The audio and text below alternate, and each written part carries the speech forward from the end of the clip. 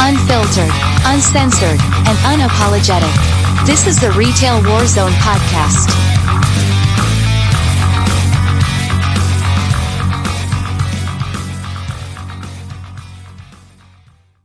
All right, so we're going to hit the ground running. So this is a very special night because this individual, she's been involved in... Oh, Blame Tag has joined the fray. Greetings from scenic Toledo. Nice. Welcome. We were actually just talking about you and how great a rider you are. But anyway, so this fine lady was on the very first retail therapy sessions. She's extremely active on the retail Twitter sphere. She has a lot of knowledge. She knows her stuff. And, you know, I finally poked and prodded her enough to get her on here because, you know, she's in another country and there's time zones and all this other mess of stuff. So having said that, good evening, CrankyManager. Would you like to tell us a little bit about yourself? Sure. Yeah, I'm the logistics manager at my current job. Work for a fairly large store. About 20 plus million in sales a year in our store. So lots of trucks in and out. I ran the warehouse for a good 2 years before I went on my last maternity leave. And now I'm back there again. And it's my favorite part because you don't have to deal with customers nearly as much. I mean, as a manager, they make me go out on the floor sometimes, I guess. But we do everything, all sorts of household goods, hardware, nuts and bolts, all that kind of stuff. Sporting, camping, seasonal, garden center, kind of a little bit of everything, automotive, everything basically but food, which is fantastic because I've worked in a place with food before, and I really hate the backdating and all that, and having to make sure everything. I mean, we have to do that with our pet food and stuff, and that's enough for me. Rotating that stock, and then I've also before worked in a women's clothing store in Canada, and those ones are small enough where you do everything in the store. So there's not really technically a receiving, but. Yeah, so that's a little bit about me. I'm not all that old, but I've got a lot of experience. Well, you know, I did see where Blame Tag saw you across the water and said, "Hi, neighbor." Yeah, I'm still quite far from here, but, you know, we'll pretend. Blame Tag says dealing with food makes everything worse. Yes, it does. So, I know there was a message between, I believe it was you and me and Blame Tag, where we shared pictures of some of our trucks. Yes. So, you know, the whole scope of this thing is, you know, we've talked about a lot of stuff. We do not or haven't really delved into like the logistics, stockroom, receiving part of it. And, you know, that's one of the reasons, you know, that I reached out to you is because, you know, that's your primary core job. And we haven't really talked about that a lot. And, you know, I will say that the business I'm in, we do get a truck just about every day, but it's broke up by departments. How many trucks a week do you get where you're at? We get anywhere from 4 to 5. Some are third party, just like deliveries or whatever, but they, you know, and sorry, I'm almost spitting out terms that are just like my store right. type deal. So we get third party stuff, and then we also get, like from our corporation, we get at least 3-4 trucks a week, and those vary in size from being full trucks depending on the depot or smaller ones, because we have certain trucks that have all our like huge items like our patio furniture and all that kind of stuff, and then we have other trucks that are all the small stuff like our chemical that goes in household and our spatulas and all that kind of different thing. So but usually a truck is going to be anywhere from 900 to 2,500 cube. So how many hours a week do you work? Me, I have 40. So are you salary or are you hourly? I am salary. Oh. I used to be out. I was hourly. The previous owner did hourly, which which was nice because the overtime rules are really strict where I am. And then this new owner came, and the GM, who is kind of terrible, salaried us all because he just wanted us all to work overtime. Oh, so how many 50-hour weeks have you worked under new ownership? Not all that many since that GM left. Well, I kind of refused to. I was like, I'm sorry, but like, I'll do overtime every once in a while, but I am not becoming like a slave to this whole thing.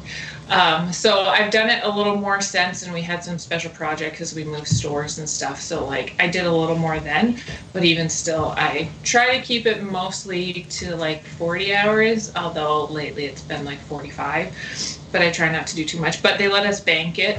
And so like, if we have a day off or if we're sick or whatever, they kind of we don't have to use our vacation pay. Oh, so it's kind of like a unwritten kind of banking, like what's the word I'm looking for here? A trust thing. You just trust that they're going to let you have that off. Yeah, we do clock in and out, so it's all. Oh, okay, recorded. All right, so that's good. So they have us clock. They still have us clock in and out. So your main corporate trucks, are they palletized? The ones that come on the train from the other side of the country are. The depot closest to us, the picture that I sent you where everything was falling out as soon as we took the retaining wall off. Yeah, that truck that comes from the depot, they used to palletize everything and they palletize nothing now. And it's just, they pile it all the way to the roof and all the way to the back, and they don't seem to care how it goes on there. So we'll get a couple things, like if we get a pallet's worth of something, we'll get pallets off that truck. But no, for the most part, everything is loose. Well, number one, congratulations that you actually had a retaining wall. I don't see those. I don't ever see those. But you bring up a good point. So not palletized. And, it's amazing to me that some genius out there figured out, the square footage of an actual pallet. And they're like, due to freight cost and fuel and everything, they're like, oh, you know what? Let's just make it harder for the stores so we can pack more on these trucks, and let's just stack it from the floor to the ceiling, front to back. Yeah, pretty much. Well, and I know I was talking with my receiving staff last week when we were doing one of these trucks, and it's just like, we have 5 to 6 hours for it to offload. But like, sometimes it just feels like you're getting nowhere. Like, you're like, oh, you know what? We got so far and we're almost done. And then you're like, because you can see the wall. But then it's like, nope, that's probably still another hour's worth of work because it's stacked so like all the way to the roof. And there's so many little things. And like, one time we had a pallet, and then they put another pallet on top to make it like level. But they used a package of Freezies on top of an oil barrel. To level the top pallet. So we had Freezy juice all over everything because obviously it couldn't take the weight. Imagine a full pallet of, I'm going to say like chest high on me, and I'm 6'5", a pallet of, say, 25 pack spring water. And then they put another pallet on top. And on that pallet is like spaghetti sauce in jars. And they only wrap it like twice. So these drivers, as soon as they hit the brakes, if those things aren't like, if there's not straps or anything, goodbye. Right. And it's terrible. Now, Hero asked, do you guys have rollers? Yes. I hate rollers. We have rollers. I hate, so we used to have these big old heavy ones that you would like put on a stand and you'd have to carry them, and like old school, right? You'd attach them and you put them on a stand. Oh, so now we got these. CVS had those. So they're really heavy, and actually I didn't think they were that bad. And so now we've got these new ones that are on wheels, and they like are expandable or whatever. They're called Nestaflex. Okay. Either way, I hate them because you can't drive them anywhere.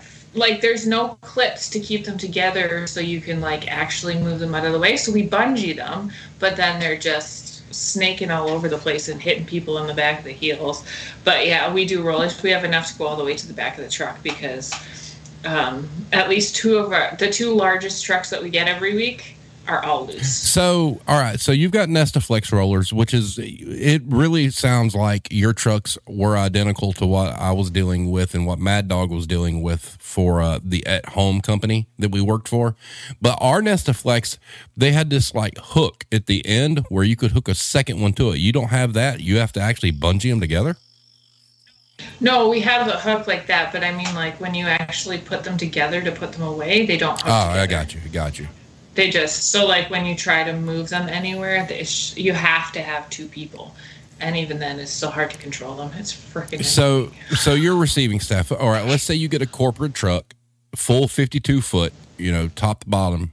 How much staff do you have, and how long does it take you to unload the truck?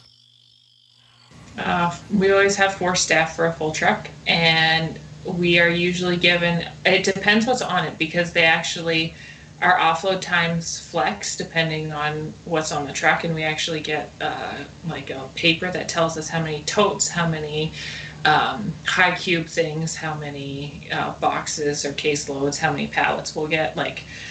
So depending on what's on it, it can be anywhere from 5 to 6 hours. Okay, so I want to see how similar we were. Okay, do you guys sell rugs by any chance? Oh, okay. So I feel your pain. The way we had to do it was, we had a receiving manager and like 4 people. And the concept was, this is what our company told us that we had to have done. We had to have that truck unloaded. And the way we did it, I don't know if you guys just stage stuff. When the way they wanted us to do it, we'd have the rollers and we'd bring the product in.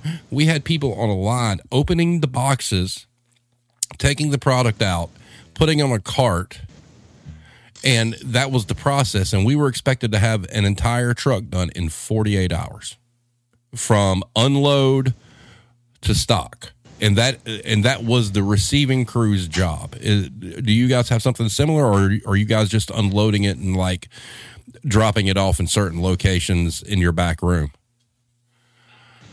So it's changed depending on the owner, but the way we currently do it now is the floor staff do the stock. We have cage carts, so we unload them. The different thing about my company is that we actually use product numbers, and every product has a location. And so instead of going by UPC and just knowing a general area or aisle something goes in, actually when you scan it, it gives you an exact 4-foot section where that product goes. Oh, wow. So we scan everything, but we can just scan our shipping labels, and our computer will tell us it's then zoned. So our computer tells us what zone to send it to. So then our carts are split based on our zones. And so, currently we have 10 zones, and there's basically 2 for every department. So then we split them into those, and then the department staff take them. We do have a very small primary fill crew, but right now it's only 3 people because we had some people leave for other job opportunities. Because, Yeah. And but yeah, mostly the floor staff does the stock. We don't have to put it out. We are more worried about our warehouse, which is 30,000 square feet. Wow. So it's big. So am I right? You just said, do you scan every box that comes off the truck? Yes. All right. So at home, we basically keyed something into the gun, and it automatically received the whole truck. So somebody asked, Mad Dog asked, do you get to know what you're getting? So do you get a manifest that actually shows you what product you're getting beforehand? Yeah, I could print off an invoice. If I have the invoice number, I could print it off and see what I'm getting. I can see if I'm getting a special promo deal, so I can go talk to the promo manager and say, hey, you're getting 4 skids of this. Have a spot open for it. We're in the process of changing that because Corp has come up with a new way to do it. We'll see how good that is. But what it used to be when I was in charge before is we would look at the invoice. It could tell us if we were getting promo stuff. It would tell us if we were getting a large amount of anything really. It would tell us if we're getting our Christmas merchandising, and that's all even categorized by essentially a deal number. And so then we could like, oh, we're getting 4 skids of Christmas. Let me go make room for 4 skids of Christmas because Christmas isn't set up yet, but then we don't lose the product. Wow. So I'm going to ask Mad Dog to chime in here because I don't really remember. I'm pretty sure at home we were not able to print a manifest at all. We had no idea what was coming. We would be, I think, Mad Dog, correct me if I'm wrong, we got a report that showed how much seasonal we had coming. Is that right? But we didn't have that visibility. And so, I don't know. I mean, it does sound like your situation is a lot better than most because I think you have some sort of heads up. Irish Connection asked, how do you feel about newbies in goods inwards / receiving? Do they just get in the way, or are you happy to have the help? Well, last year when I had almost nobody in receiving, I was happy to have the help. I offloaded a full truckload in 7 hours with a person who had never done a truck before. It was just him and I. So that was fun. But no, it really depends on the person. Are they good at listening? Because there's some people that are just like heads in the cloud, like, la, da, da, this is cool. We're in the back. I don't have to deal with customers. And they just kind of, don't really do anything. But it just depends. Like if they have experience at some point with doing stock of any kind, usually it's not so bad, but it can be a struggle to have newbies back there. I'm currently training new people. Actually, currently none of my warehouse staff, except for 3, have been there longer than 8 months. Wow! So it's been well, that's a hard department to hire for. I mean, it really is, and in a situation like yours, where you've got so much freight coming in, and you got a lot of cubes to deal with. It's freight replenishment, and that's another key to this is and it's different. Okay, I want to put this out there right now. It's much more different than where I work currently, but in the big boy retail world, the receiving operation in the back room is one of the most important things. I mean, it feeds the beast, right? 100%. So you've got your turnovers higher. You've got all this stuff going on. How are you guys on backstock? Like, for instance, when you get your trucks in, are those auto replenish or actually ordered by somebody in the store? Owner orders everything in the store. Corporate orders? Like, no, owner. So, but it'll populate, like, it's a little bit of a complicated system, sort of. Basically what happens is as long as it's an active product, which every product is given a code for our specific store that it's active, as long as it's an active product, once we get down to whatever his order point that he has set is, then it populates an order for him. So for something, it might be a high seller. So when we get down to 20, it populates an order for him to order more. Some things he lets it get to just 1 before he's going to order something else. So it really just depends, because he can decide what works best for him. But then, like, with the move now, because we're bigger, we also have some stuff that are still coded as not something we carry in our store because we used to be such a small store, and it won't repopulate those orders for him automatically when we sell them. So we can get to 0 and we have all these holes in our store, and he doesn't realize that he's actually missing the orders. Got you. So, and it's not like stores, because I know, like, this owner used to work for Walmart, and he said, you would go down on the floor and you would have your handheld and you could order from the floor, but he can't do that in our system. Right. Now, so you keep talking about the owner, and I'm pretty sure we discussed all this prior to the retail therapy sessions, but that's been a long time. Now, this is a major chain, but it sounds like it's almost like franchised. Is that right? Yes. So, and honestly, the majority of people have no idea that we are not just corporate stores. People hecka surprised when we tell them, like, because like store-to-store transfers and stuff are more difficult because literally we're buying it from the other store, and the other store has to decide to sell it to us, and we have to share a truck. Basically, like, so it's like actually kind of complicated, and we do that with stores around us, but yeah, most people don't realize that because it is one of the larger corporations. And but yes, it is a type of franchise. Got you. It's not a full-on franchise because the owners do move around, but it's not a corporate store. It sounds very convoluted, to be honest with you. That sounds like a whole lot of cooks in the kitchen. There are. Yes.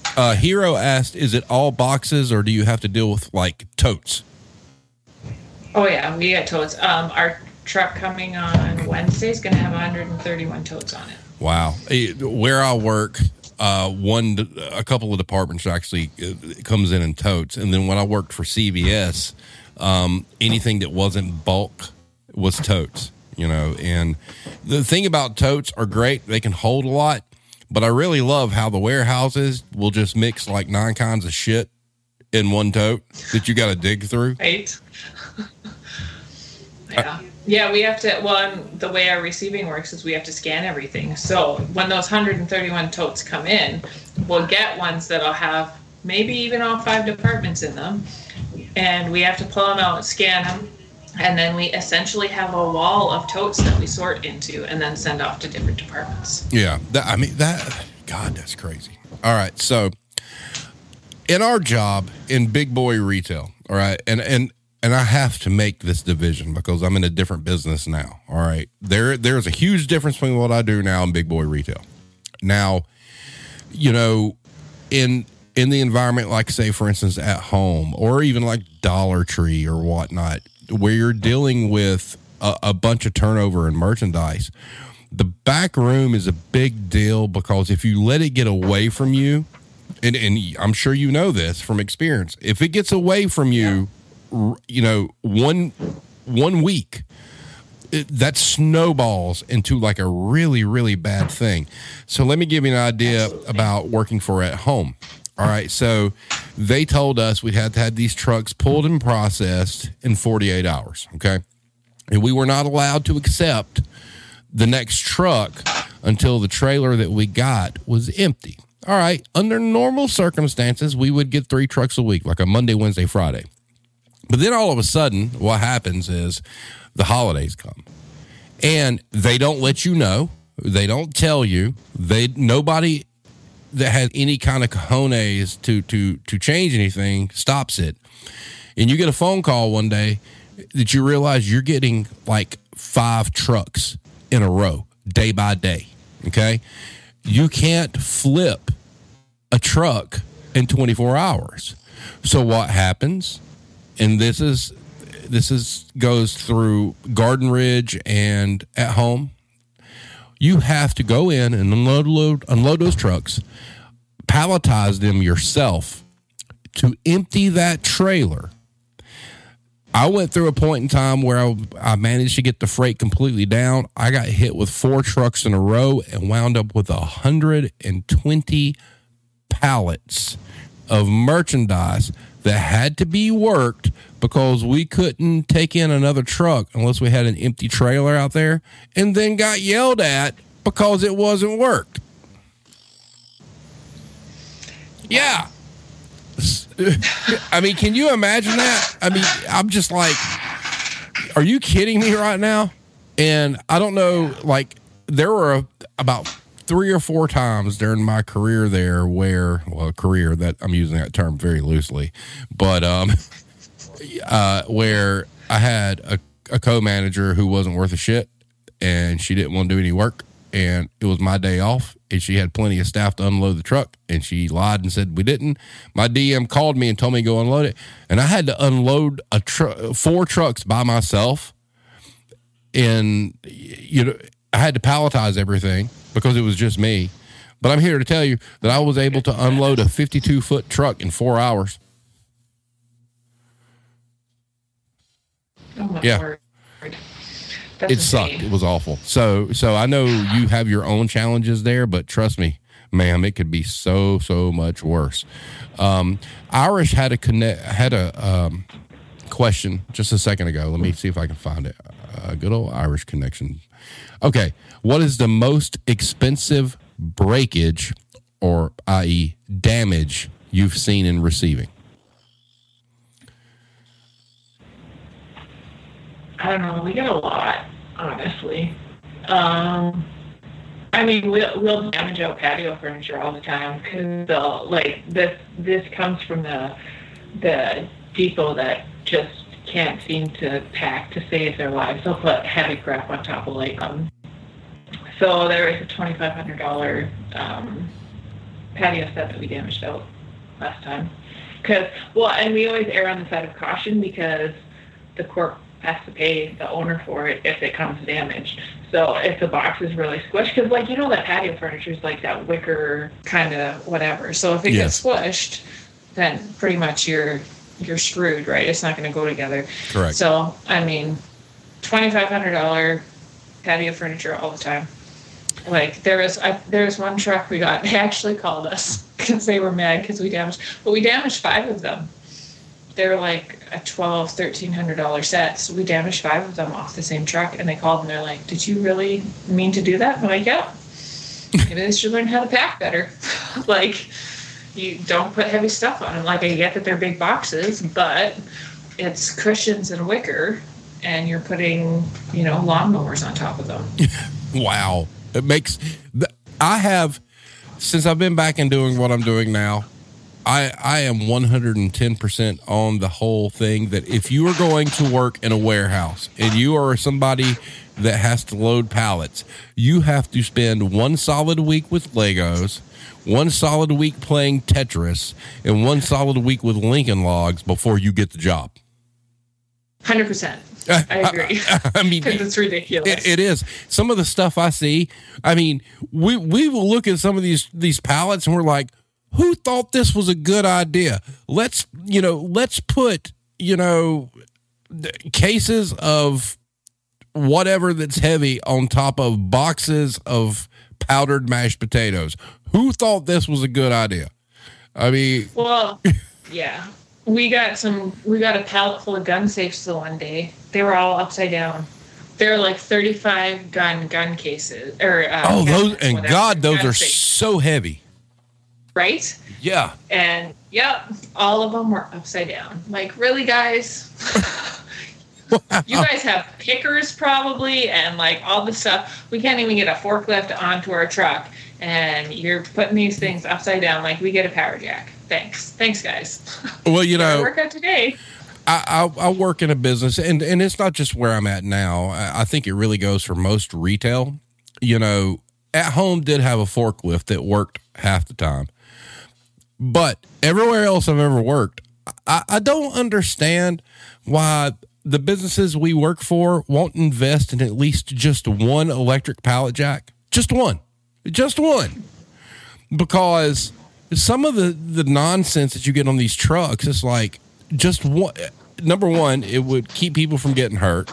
Number 2, it would keep people from breaking their backs. But everybody refuses to do it. We're all walking around with Clark,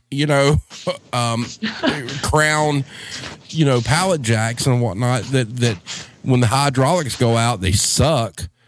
Yeah. And it's just come on, man. Can you guys not take care of the warehouse folk for just a little bit? I mean, can we get just one?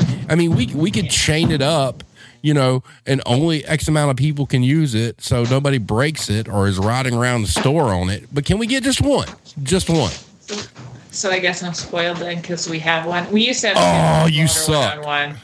But here's the thing is because it's an owner, if we do a workers' comp claim, his insurance goes up, right? Oh, it's not like some corporation. True. So he really doesn't want people getting hurt, in general.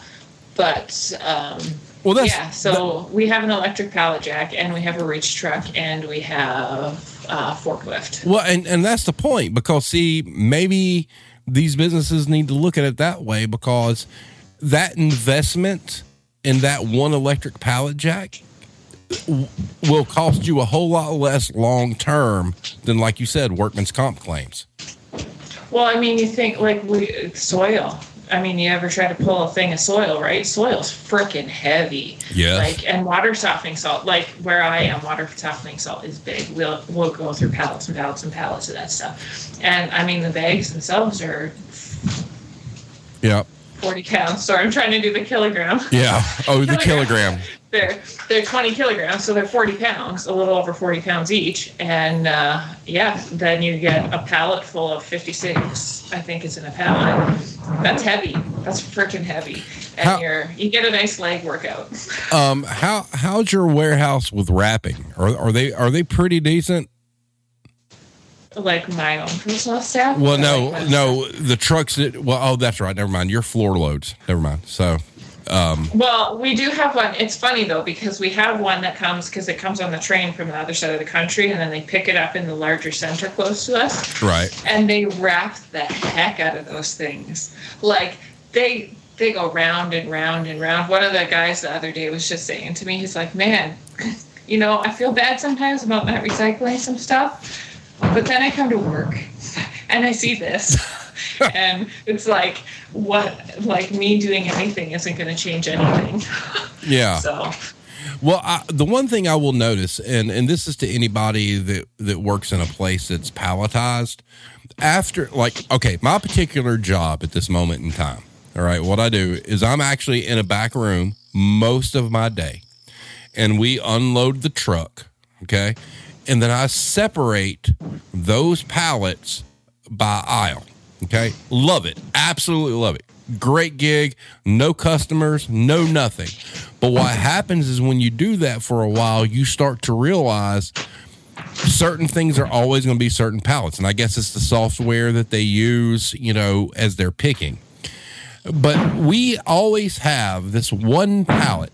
And ladies and gentlemen, I want to let you know, I am 6'5.5". I am a tall dude. I'm pulling pallets off of these trucks that are taller than me, and the very top layer are like cases of 12-pack, 12-ounce dill pickles. Glass, right up on the top.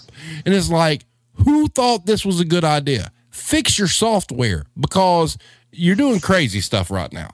And if you've got a driver who's new or a driver who had to slam on his brakes or whatnot, you'll see this pallet and it's leaning. And you're like, oh shit, that is not making it off the truck. So here in the South, it's 102 degrees. We're in a trailer and we've got to downstack this damn thing, which would be fine, no problem.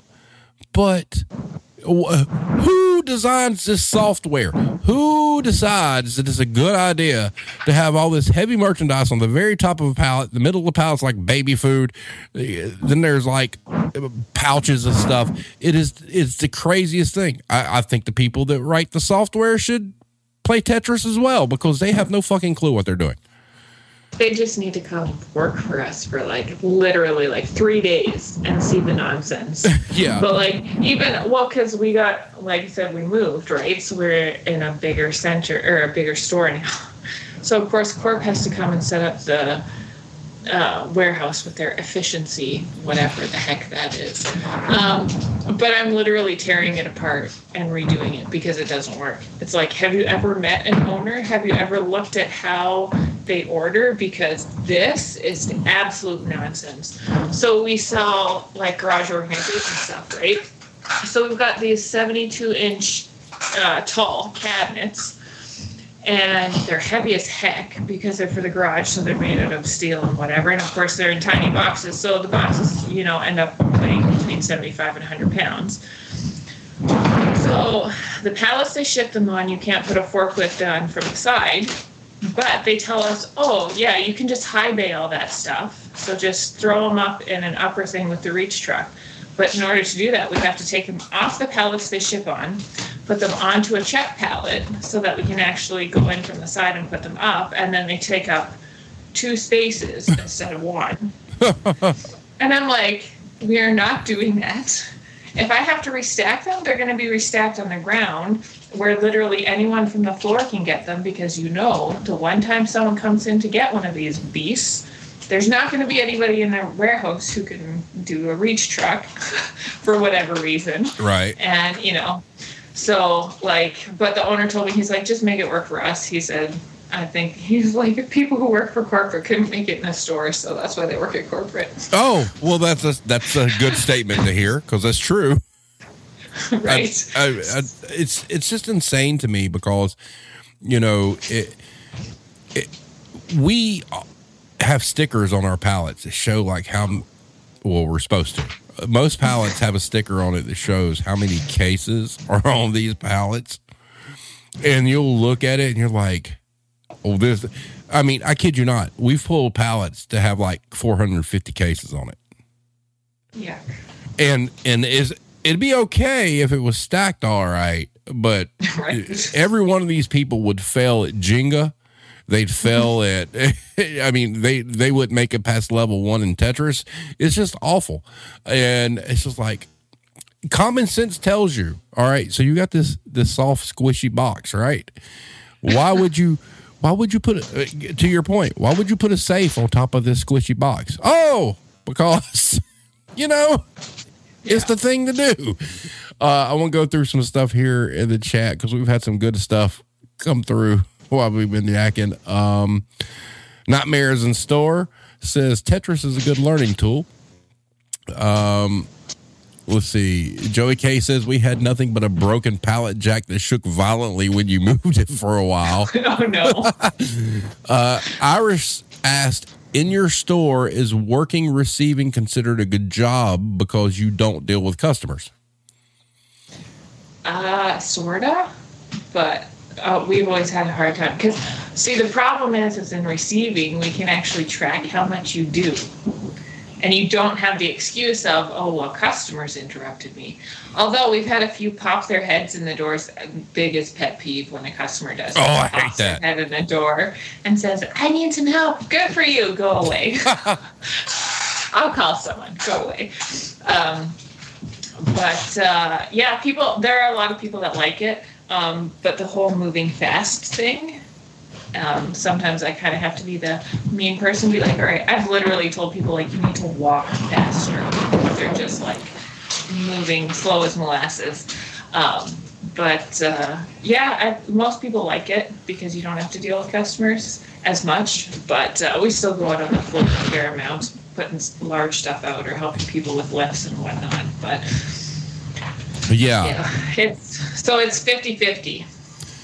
So what's your turnover been? Are you losing people, in that position? Because look, warehousing, and once again, I'll say it, warehousing where I work is totally different from warehousing I came from. Warehousing I came from would make the people that work the warehouse where I'm at cry. Okay. That really is truth. So is your turnover pretty high, or you're able to retain people? Because it's a hard job. Honestly, until last year where we had a really a new and pretty awful GM come in, the receiver had been there the logistics manager had been there for 14 years. The receiver had been there for a decade, I think, the main two. And then, whoever helped, that was kind of a higher turnover rate. But I found with hiring, I got these guys who want to work the warehouse because they think it's an easy job, because they think they can just mess around in the back. Oh, no, that's not true. Guys, literally, this is the only part in the entire store that we can actually go on the computer and measure exactly how much got done. Yep. So just messing around in the back isn't a thing. It hadn't been terrible, and then we kind of had this really awful manager, and then he left, and now I think it's kind of balancing out. I need to have a few more hires. I'm hoping this new supervisor I hired is good. Oh, so do you get to hire your own people? Yeah. Well, yeah, that's what they want. Well, since the GM left, yeah, we want the store manager that we have now is everybody should be able to hire their own people. Oh my God, that's a novel idea. Right? Well, and that's just it, right? Before the GM did most of it, but he was actually good at hiring. Oh. So it wasn't so bad. But, it always depends on the manager, because some people are just not very good at reading people, and they take everything for face value, and you're like, I don't know what this person said to you, but they're terrible. Well, you bring up a good point, because, most places that I've worked on the hardcore retail side of things, they give you like this checklist of questions to ask during the interview that somewhere about halfway into my career, I just said, F those. I'm not using those anymore, because it always turned out bad. But, there are people that interview great that just wind up being awful. It is true. Actually, the best piece of advice I got from a friend who's a manager, and she said, you know what, at least make sure there's some point in the interview where you just let them talk. You don't really ask questions, you just kind of, get them talking. And she said, usually that gives you a much better feel for whether or not they're going to be a good person. And I've had several people talk themselves out of their jobs because, holy cow, once they started going off the prepped type questions that everybody gets, they were just it was like red flags everywhere. And then I've had other people who didn't do as well answering those questions, like the formal ones, right. And then they did a lot better when they were just talking, and I hired them and they seemed to do better. And I don't have a perfect record for hiring, but it's not bad. So, but yeah, I had one lady, she kept joking about day drinking, and when she was talking kind of off script, and I was like, maybe not. Wow. Well, and that's the thing, because the interview process has become so much cookie cutter that people prepare. I mean, they literally prepare for these questions that they're seeing on Glassdoor and Indeed and whatnot. And you're right. I mean, the advice you got was great. Let them ramble for a minute. Give them the space to say what they want to say, and that's where you find out the truth. That's where you're like, that'd be a no. Yeah. It's been really helpful for some people, for sure. So yeah, but Hero asked, okay, we talked about this before stream. Hero asked, do you have to deal with extreme temperatures? Yes. Well, we just got off a week of, for Irish, 40. So basically between 90 to 100. And then in the wintertime, this last winter, we had several days of minus 50. So we just put sweaters on, and good thing we're moving. Yeah. But we have heaters. We have small heaters. Stuff, if it comes in damaged and we can use it, sometimes we'll just keep it and not sell it on our damaged area or whatever. So sometimes we have space heaters and stuff when it's really, really cold.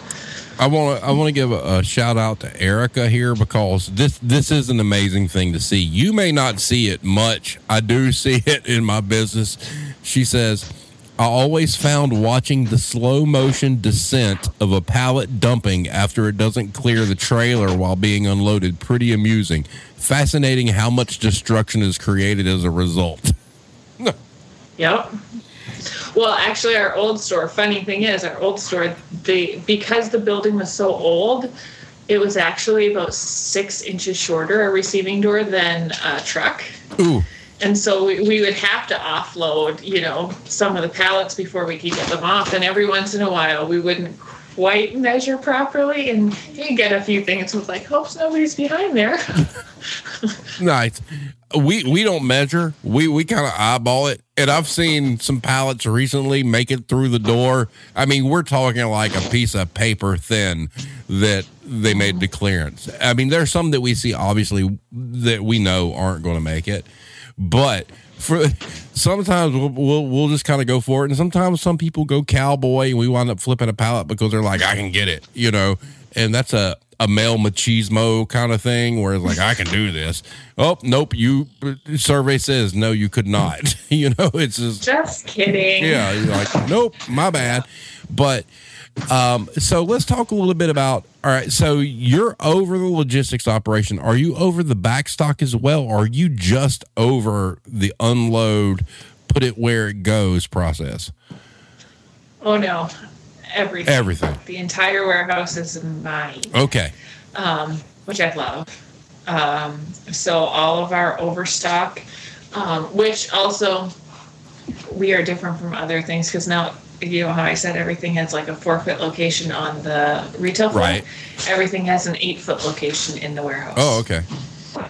So every shelf has a location, and it's, well, when people do what they're supposed to do, everything is located and delocated as it comes on or off. The warehouse ones aren't permanent. It's just kind of where there's room, and then we generally keep like department stuff together so that if you can't find something and you go up and look, it'll be. But we do have an upper warehouse.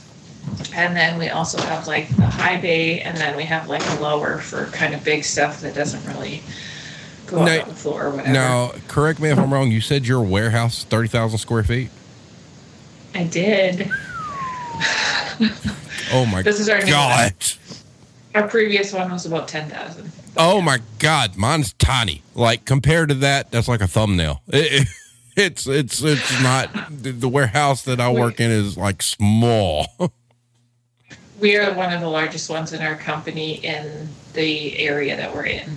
So they went, actually, it was funny because they've gone through different changes through the company's history, where it was about half and half retail floor warehouse, and then they're like started making the warehouse smaller and smaller and smaller, and then it was too small because they didn't have enough stuff, and then now they're kind of, it's more like, I think it's like 1/3 basically now is about the rule of thumb that they have. But there are owners who have offsite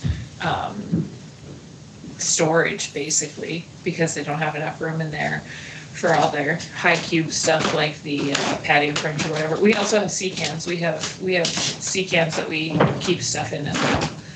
So as far as seasonal goes, do you have dedicated space for like the different holidays?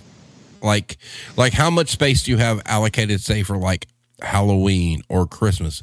I don't even know if Halloween is a thing in Canada, so forgive me if I've offended anybody. But no, it is a thing. Okay, just checking.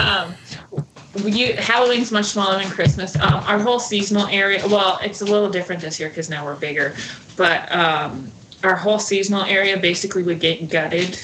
We would keep a few things out, rakes, hoses, hose ends, that kind of stuff for the wintertime. But when it's minus 50, nobody's really looking for that right. stuff. We basically would gut it all the grass seed, all that kind of stuff gets stored for the winter. We try to sell through, obviously, as much as possible to store as little as possible. But essentially, Christmas takes over our seasonal department between the decorations and the toys and all that kind of stuff. But Halloween is usually, I don't know, 2-3 valleys, maybe a little more. How long are your valleys? Like 24, 28, 32 feet?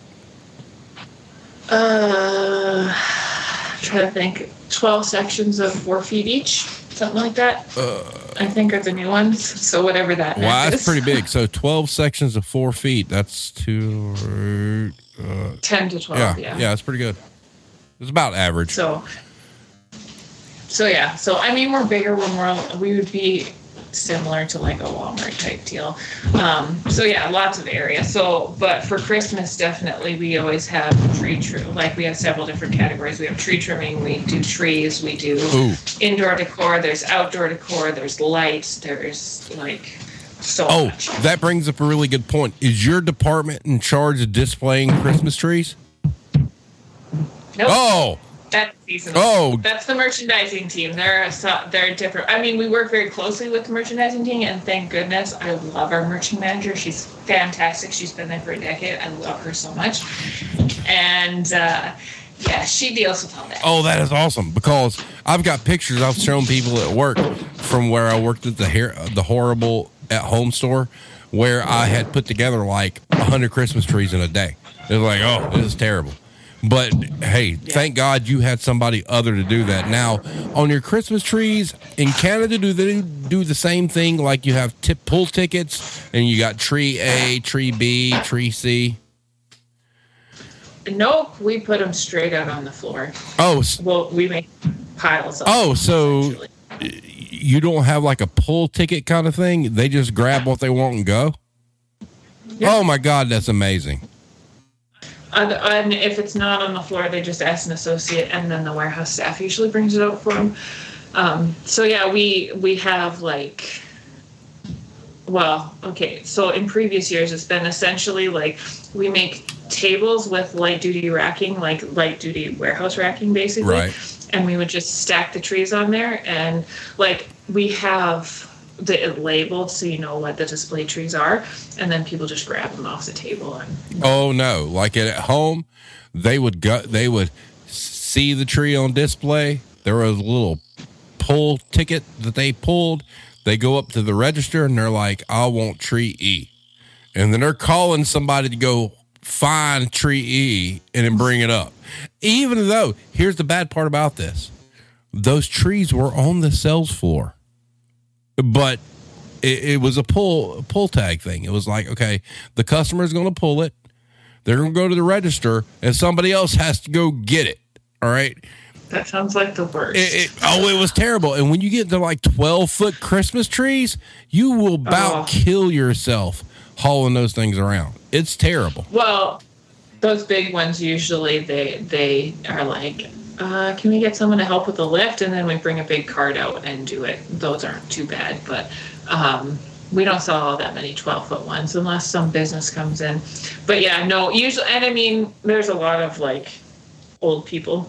Right. In our area, so we do a lot of carry. Hey, I applaud your company for the fact that you're separate from the go build it and display it. That's cool. I'm glad that you dodged that. You don't have to do that because it is a mess, absolute mess.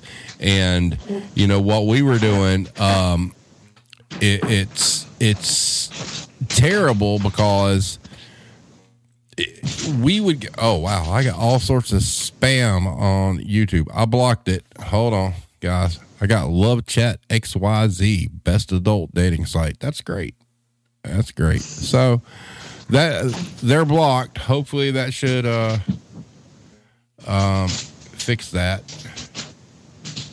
I think I got them all. Wow. Okay. Oh, the entire chat crashed. That's even crazier. Okay. So, hey, look, we're Cranky, you're popular enough that we've got spam. So, that's great. But the Christmas stuff is amazing. Now, what other big holidays do you like? I'm going to ask because I know it's a thing. What's Canada Day? Same as 4th of July, except for Canada. Okay. So, yeah, although we didn't fight for it, the Queen signed us over our country. Oh, so the Queen sold you out, is what you're saying? Oh, no, she signed it over, all nice like, in 1867. Just said, here you go, you can have it. Wait, did you say 1967? Sorry, 1867. I was fixing to say, whoa. I was born in 70. Wait a minute. That had to happen way before that. Listen, I've been up since 5 this morning. So. Oh, see, she's dedicated to the cause. She's great, guys. She's got a lot of experience in this stuff. She posted a picture a couple of weeks ago, and you know how you see the memes online about like pictures you can smell or you can taste? And she had a picture of like her arm, like, I can't get it in the camera, like from here to here, covered in dirt and dust from unloading a truck. I'm like, oh, we're bound by dirt and dust because I get the same thing. And if you work in a warehouse, you understand. It's like that your forearm up until your shirt sleeve just gets covered with black dirt and dust from these trucks, correct? Yep, 100%. That and moving anything around in the warehouse. Well, yeah. It was... Yeah, it's bad. Just black. It is. I mean, and you could, I could smell that picture. I'm going to be honest with you because there is a certain musk that comes with a truck, and when you're and here's the thing about unloading perishables. Okay, the amount of pallets I've went through. That I've gotten through like an entire pallet. I'm halfway down and you smell something. You're like, what is that? Oh no. Busted cat food. Gross. gross. Yeah, it's extremely gross. And there's like gnats and stuff in it, and it's terrible. It's awful. We were cleaning up after the move at the other store, and I did find some cat food. It was under a shell. It expired in 2014. Ooh, okay. Thankfully, it wasn't open or anything. Okay, you found that when? This like a month ago. Oh my God! And it went out of date in 2014. Yeah, it was. You know how some stores have drawers underneath their aisles? Yeah. So yeah, we used to have those, and we didn't use them anymore. And I think a kick plate got put up in front of this one drawer because it wasn't actually attached to the aisle. And so yeah, it had some really, really, really old cat food in it. Ooh, well, you know what's funny is like if you're ever in a store where you're moving aisles and you have to lift up the base deck of the aisle, yeah. That's where you find the good stuff. I mean, but then you got companies like Kmart. All right, so I was working at Kmart in Georgia, and they sent a reset down for video games, and we had to change the signs on the video game case. So I want you to think about this for just a minute. I don't know if you play games, but you may be familiar with time frame and how old things are. When I was doing this, the Nintendo Wii U was out. All right, so we've come past Nintendo 64 and all that other stuff. So they're like, you got to take the signs down and move them. And I couldn't put the sign up. And I'm like, what's going on here? So I started pulling the signs off, and there were signs still up that they had just put the new ones over from like a Sega Genesis, a Nintendo 64. Goodness. And I will never forget, this Kmart had me go through their grocery department and pull out of dates, and I had 27 shopping carts of out of dates in the stockroom. Oh my goodness. 27. It's insane. But you know, I give you credit. I mean, there's a certain kind of person who likes warehouse work. All right. There's a lot of reasons to like it. Number one being you're in the back and you don't have to deal with Karens. All right, we know this. Obviously, before the chat got blowed up, Hero had asked about people coming to the stockroom, but you had kind of mentioned that prior. Yeah, that does happen. People randomly walk into the stockroom thinking like they own the joint, looking for shit. But other than that, working in the stockroom is a great thing from a mental standpoint because you do not have to deal with the mess out on the floor. Would you agree? Yes, for sure. I mean, like I said, I enjoy what I do. I really do. It's hard as far as physical work goes, and I mean, it's hot and it's sweaty and whatnot. But for 3 to 4 hours out of my shift, I'm not out on the floor. I don't have anybody in my way. I don't have anybody asking me questions. I'm just doing my thing. It's great, and I think that's an underlying thing that people don't understand about working in a warehouse is there's some peace to that, even though it's hard work. Definitely. Yeah. Well, even, I guess it was Friday, I was rearranging because, like I said, I have to tear up half the warehouse because Corp doesn't know what they're doing. I was moving around the ready-to-assemble furniture just all day by myself. I didn't even have anyone helping me because, you know how sometimes it's like I can just do it easier myself if I'm reorganizing because I don't have to tell them what I'm thinking. Right. And, you know, like just most of the day all by myself. Like it was hard work because obviously that stuff's heavy, but it was nice just to like not have to talk to anybody, not have to worry about customers, just do my thing and go home at the end of the day. I have numerous people ask me from time to time, "Oh, you're back here by yourself?" And I'm like, "Yeah, by choice. I'm good." I mean, I really do enjoy it. And, you know, coming from the background that I came from and running stores and getting all the phone calls and whatnot, man, I'm good. And it is a shame to see, you know, from a logistics standpoint, when the product comes in, how bad warehouse help has gotten recently. It has nothing to do with us in the stores. I mean, we don't control that. But you can tell when there's problems because all of a sudden the pallets are terrible or whatnot. But I will say that in my current situation, that if you took all the back stock in our current location, it might be 2 pallets as tall as me. All right, 2 for a store that's phenomenal volume. 2 pallets, okay?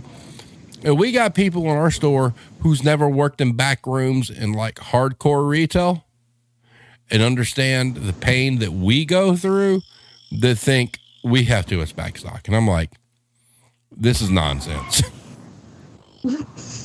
Yeah, we, well, like you said, we have a 30,000 square foot warehouse, and I mean, actually, it's getting better now because we've flushed a bunch of stuff and sent it to the floor and whatnot. Because we had a lot of new people on the floor too that just don't really know how to fill properly, which it sounds easy and obvious, but clearly not.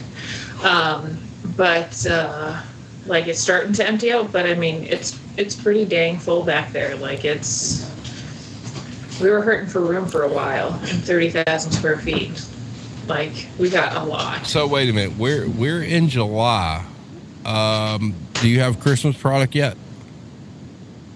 No, we're starting to get hockey. Hockey. They're doing the merching for hockey, and then hunting is really big around here. Christmas will come. What are we? July, August, probably end of August. We'll get the merchandise start getting merchandise for Christmas. Wow, really? The end of August?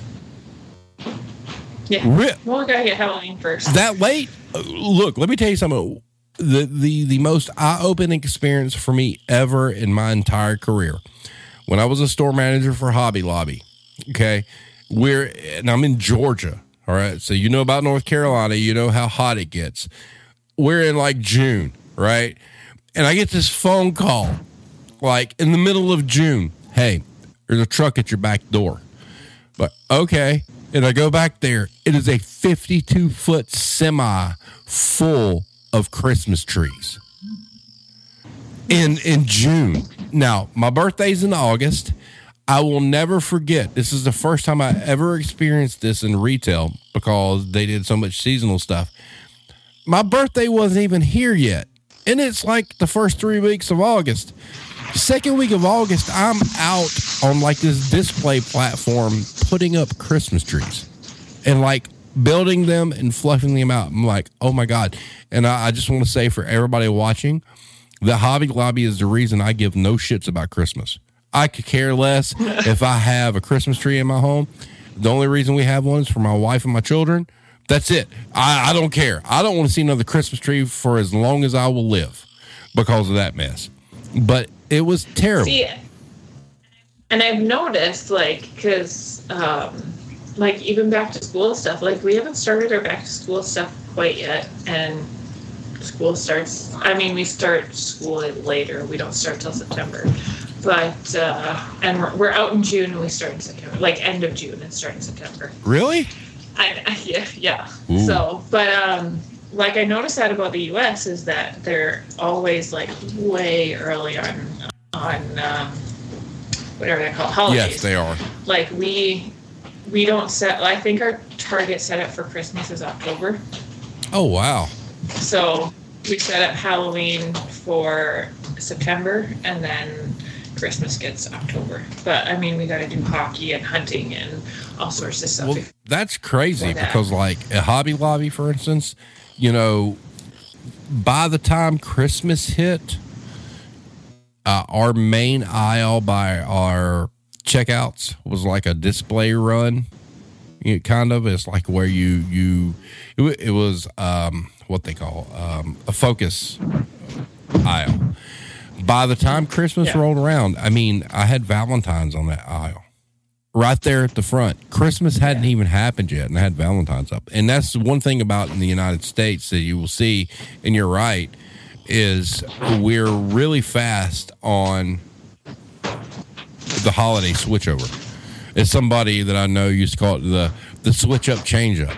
And what we would do is, I mean, when I worked for Dollar Tree, they would try to tell us that, like, there was a certain day that they wanted to start doing the set for the next holiday, but the store I was in did so much business that I would set it early because, I mean, that's what was going there anyway and whatnot. But I appreciate the fact what you guys are doing in Canada because Hybrid just said, so Canada is where it's at.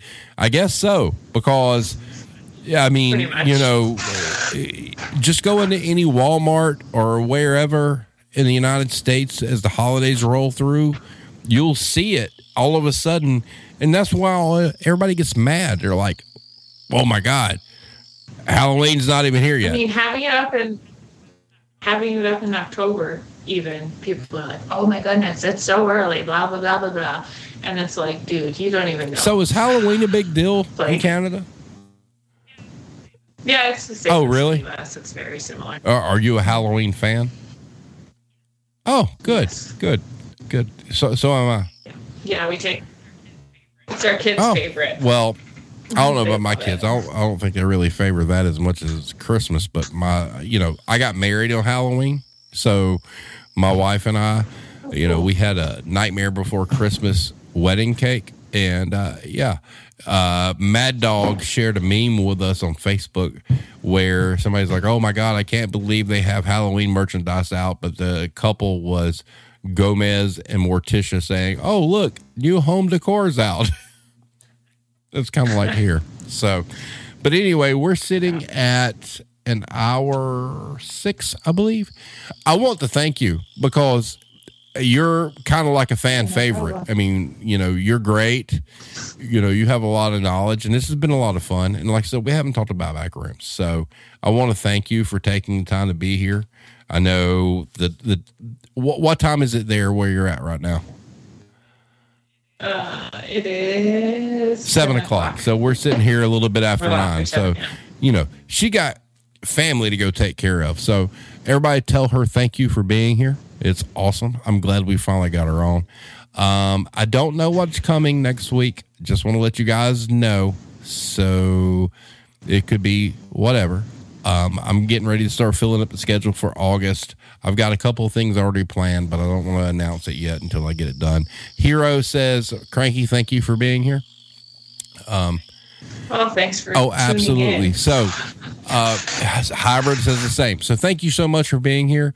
I'll have the audio up of this sometime a little bit later this evening. What I do is I export it and we'll be good to go. Irish says thank you as well because, he's right there with you with, Celsius and metric. So he understands. Do you have any last words, ma'am? I don't think so. Thanks for tuning in. I don't know. Yeah. You're always a good chat. And if you guys, like I said, I have here on the screen, if you're on Twitter, please go follow her at Manager Cranky. She has a lot of great insight to the stuff that we deal with every single day. So go check her out. I mean, she knows her stuff, man. She's hardcore because working in those warehouses and those buildings, that is not for the faint of heart. Would you not agree? All right, definitely. Awesome. Yeah. All right, everybody have a great night, and we will see you next week.